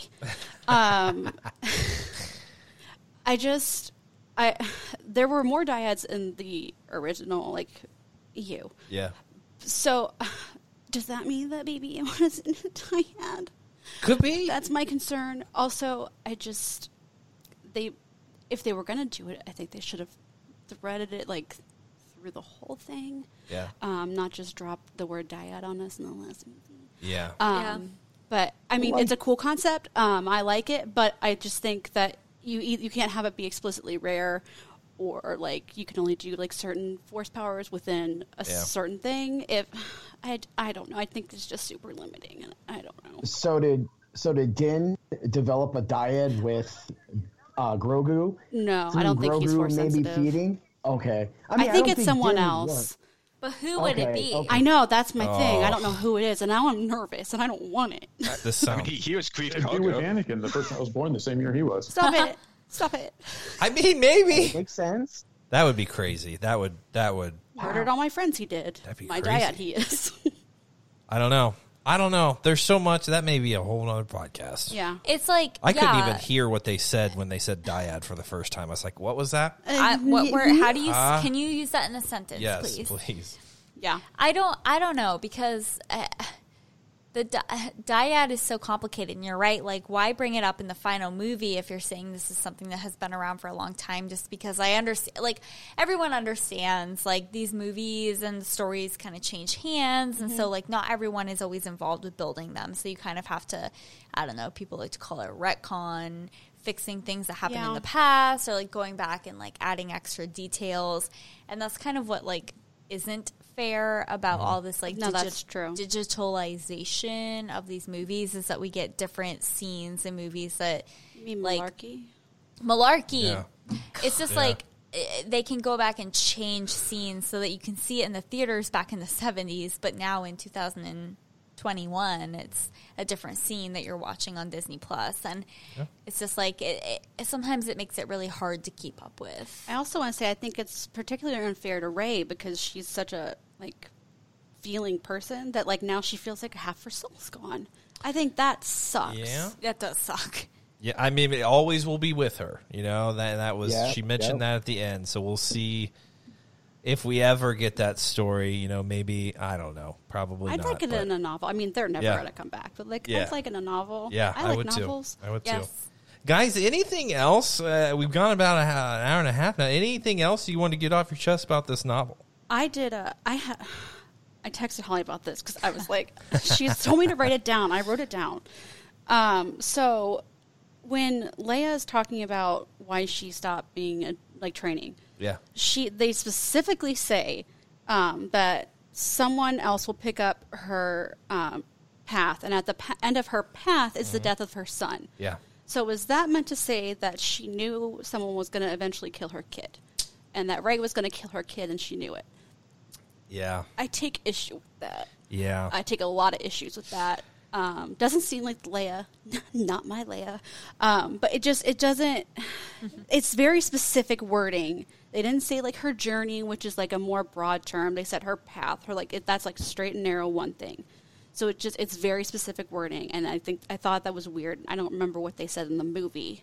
I don't even know if they talked about that in the movie. I don't think they did. Is it just because she gave up not every, I mean, you know what I'm saying? She gave up so much for her son, and especially when he goes to the dark side, her purpose is to get him to the light. Yeah. And so she knows that ultimately what he's done, there's no coming back from that, and she knows that. Maybe she's not seeing it, what's going to happen to him, but she knows that, and I think we all kind of knew that we were going to lose Ben at the end. It's unfortunate because he's cool, but it's what he's done is kind of unforgivable. You can't come back from how many people you murdered. Yeah. And planets you blew up. And remember, I mean, she said, when she sent Han to go get him, you're his father. There's still light in him. It's and then he murders his father. It's okay, I know that there really isn't any saving him at this point. And she says that to Luke too in The Last Jedi. I remember in the cave at the end. He's that's totally right. She's totally done no with one's it. ever really gone, but she's accepted probably that's the end of the path for him, and she can sense it now after everything that's happened to her. It's my goal now is to bring Ben back to the light, even if he's dying in darkness. But he makes the right ultimately the choice. Yeah. So I don't know, boy. Is that would have been cool if he turned into blue butterflies, though. Well, maybe they'll make a new rendition, and he'll just become a blue butterfly or something. They'll add that back in when they put it back on Disney Plus for the third time, right? He did. He become one with Force very quickly. It was very fast. We all said we didn't get the deleted scenes. I would have loved to have seen, because we know you can do a quick Google search and you can see how many things they filmed that didn't come in the movie. It's why can't we get that? Adam Driver did say they did a whole different thing, and he's and then he filmed something else. And I literally don't even know what I just did. Yeah, is what he told someone on the plane. The Jedis were in the back. The Jedis, all of them were standing behind Rey. It would have made so much more sense. Why didn't they do that? They have that. It leaves it so much more open-ended, though. Because only five Jedi, not five. Let's see. There's only a few Jedi that have actually figured out the full mastery of getting yourself to the Force Ghost. Yeah. So if you would have had all of a sudden all these people standing behind him, it's oh well, obviously it wasn't that tricky. All these people that we thought were dead have figured it out. And so so you lose that. So I understand why they didn't do that maneuver. But going back to Leia and the end of her path, I think what we've seen continuously in Star Wars is visions being misinterpreted or misunderstood, and it's and I think that's similar to what Leia had or whatever, because it says because I think it's Luke that says it in the movie, but we get it from her in the book, that she sensed at the end of her Jedi path, she sensed the death of her son. So that's why she stopped the training. She figured if I never became a full Jedi, then my son's not going to die, thinking that if she would have completed this earlier, that he would have gone even sooner than he did. But technically, at the end of her Jedi path, we did get the death of his son. Because, she passes, he pauses when he feels her go, and then Leia stabs him and kills him. Yeah. And then Rey just happens to bring him back to life. But, at the end of her path, we did get the death of his son. So she foresaw it and, had the correct conclusion, just so how you got there was incorrect. Similar with the way, with the Master Apprentice with Qui-Gon in the vision, where, he misinterpreted the way it was when he saw it, but his actions through making it happen actually came to fulfill the vision. Absolutely. So, and just like her dad made a choice out of fear. Yeah. Mm-hmm. And we've talked about that before with Anakin, too. Anakin had visions of his mom and of Padme dying. And, you can't, take that with a grain of salt, because then you ultimately make that, you fulfill that vision by trying to make it not happen. It's a Skywalker problem. It's a Skywalker problem. I did love, though, at the end, when Leia's, I think it's when she's passing, when she kind of says who she's given a part of herself to. And it was, I don't remember who exactly went. I know the Solo part of her went to her son. Mm-hmm. She goes through and then Skywalker to Rey and the Organa to Organa. I was just like, something. Oh, I loved it. I loved it so much. Although at the beginning of the novel, when she's reflecting on how she's been trying to train Rey, she does kind of feel like Rey is like a fresh start for her. I can do for Rey what I wasn't able to do for my son. Yep. Yeah. But guys, it's very tragic. It's very tragic. And I think it's, easy to say that we all loved it.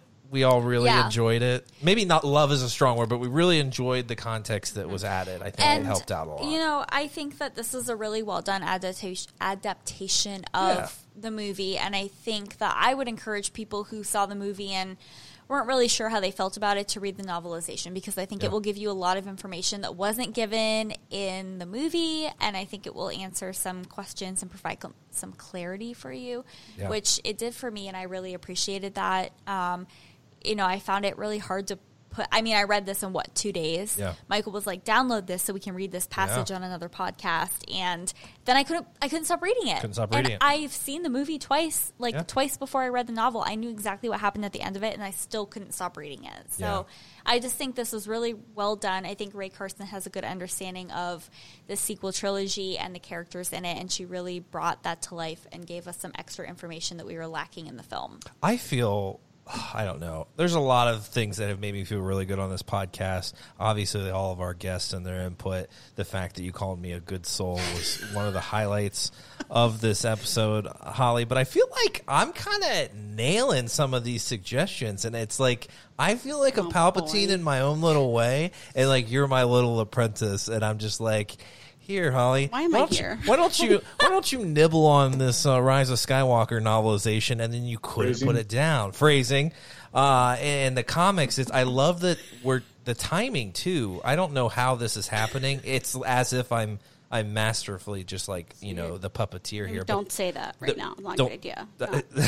Hold on a second. Okay, yeah. Do you mean to say that you were a host of a podcast with a plan for how the episodes will go? Well, that's giving me too much credit. I would rather call it destiny. Okay? Let's just call it destiny. Okay. Don't give me the credit. We'll just say that it's the Force. You're walking your path. I'm walking the path. I'm balancing the dark and the light, and just trying to, share it with my friends here. And guys, that's ultimately what we're doing here. This was a fantastic book club. I'm so excited that we did this one. I think we all really enjoyed it so much, and I know Jory probably had a little more to say, but had to duck out early. But I think another favorite here. I think all of them have been favorites so far. Not really a bad book yet. So I hope you guys enjoyed this. Before we go. Yeah, absolutely. You got some Easter eggs? Yeah, well, not really Easter eggs, just a couple more little things that I thought were really cool that we got from the novelization. So when Leia finally passes and becomes one with the Force, they mentioned in the book that Luke was there waiting for her. Yes. To accept her. Loved it. And there was somebody else. Come on. They don't say who. But I'm assuming it's Anakin, because who else would be waiting there but her dad? Yeah. That just would have been good pull. That would have been an awesome spot to throw Hayden Christensen into the movie. Good pull. Pull his Force Ghost right there to greet his daughter, and no words, no nothing. That would have been awesome. Yeah. And then the other one I got is at the very end when Rey is in Tatooine. That she goes through and it says she senses 2 generations had passed through here, and then she senses Anakin, which means that she sensed Shmi. Yeah. Living there. That's my girl. Yep. And I'm like, dude, that's awesome. Yeah, Skywalker writes. Yeah. Yes. Yeah, that was freaking awesome. Those were two awesome pulls, Brent. I totally forgot about them mentioning that there's someone else there with her, and I think you're absolutely right. It makes sense. It wouldn't make sense to be anyone else. I mean, you could say Obi-Wan or something, but it makes more sense that her father was there to welcome her as well. Obi-Wan and Yoda did speak to her a little bit through the Force, the book said. So, yeah, exactly. I mean, if it's not Anakin, then my bet would be Obi-Wan. Yeah. Yeah. Well, and then there's the Wicket spot. Yes. When they give credit to C-3PO for taking down their everything. gods. I love it. C-3PO should. I love it. He's Absolutely. such a deity to them. I love that. I And thought he that was doesn't awesome. probably remember, though, which makes me sad. I know. I like to think that R2 brought all that back. I hope so. Yeah. I hope Listen. so. All the Ewoks. from day one. They brought up Ewoks too. Yeah. Yeah. Wicket. R2 is such a little shit because he knew everything that was happening the entire... he knew everything. No one understands him, Holly. Yeah. I mean, except for Luke. So why doesn't Luke know? Anyway. R2 could be to blame for a lot of things. That went down. R2? He's But- an angel, so. Hey, sometimes R2 did eventually tell everybody everything and spilled the beans. That's true. Because we find that out because Rey knows that Anakin built C-3PO, and the only person that would have been able to tell him that would have been R2. Yeah. So at some point, he spilled the beans on everything that went down. That's true. And Rey does have a way with droids, so it makes sense that a droid would inherently trust her and give her that information true. without her having to make them. Never underestimate That was a droid. Never yeah. underestimated That droid. was another cool thing that is, they emphasize that even more how much she loves the droids and was connecting with them. Dio. And I love Dio so much. He was great. Sweet droid. Guys, I don't think we can stop talking about, but we have to at some point. I really hope that if you didn't check out this book, check it out. It's worth your while. Mark Thompson does a great audio version, but if you're down to pick up a copy, I'm sure your library has it as well. But this was a really fun read. Don't just think that these novelizations of the movies are throwaways, because they are worth your time. And obviously we just spoke for around 2 hours on just the extras in this story. So it is worth your while, and I hope you enjoyed it. If you did, if you're listening on Apple Podcasts or any other form, give us a review. Let us know that you're enjoying the podcast. If you enjoy a long form video content, go over to YouTube, subscribe, and like the video there.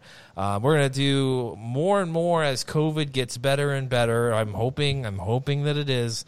We're gonna go back to some more of these formats with our friends, and obviously have our good patron friends here along as well. But Holly, do you have any inclination, any idea what the next book could possibly be? Rogue One.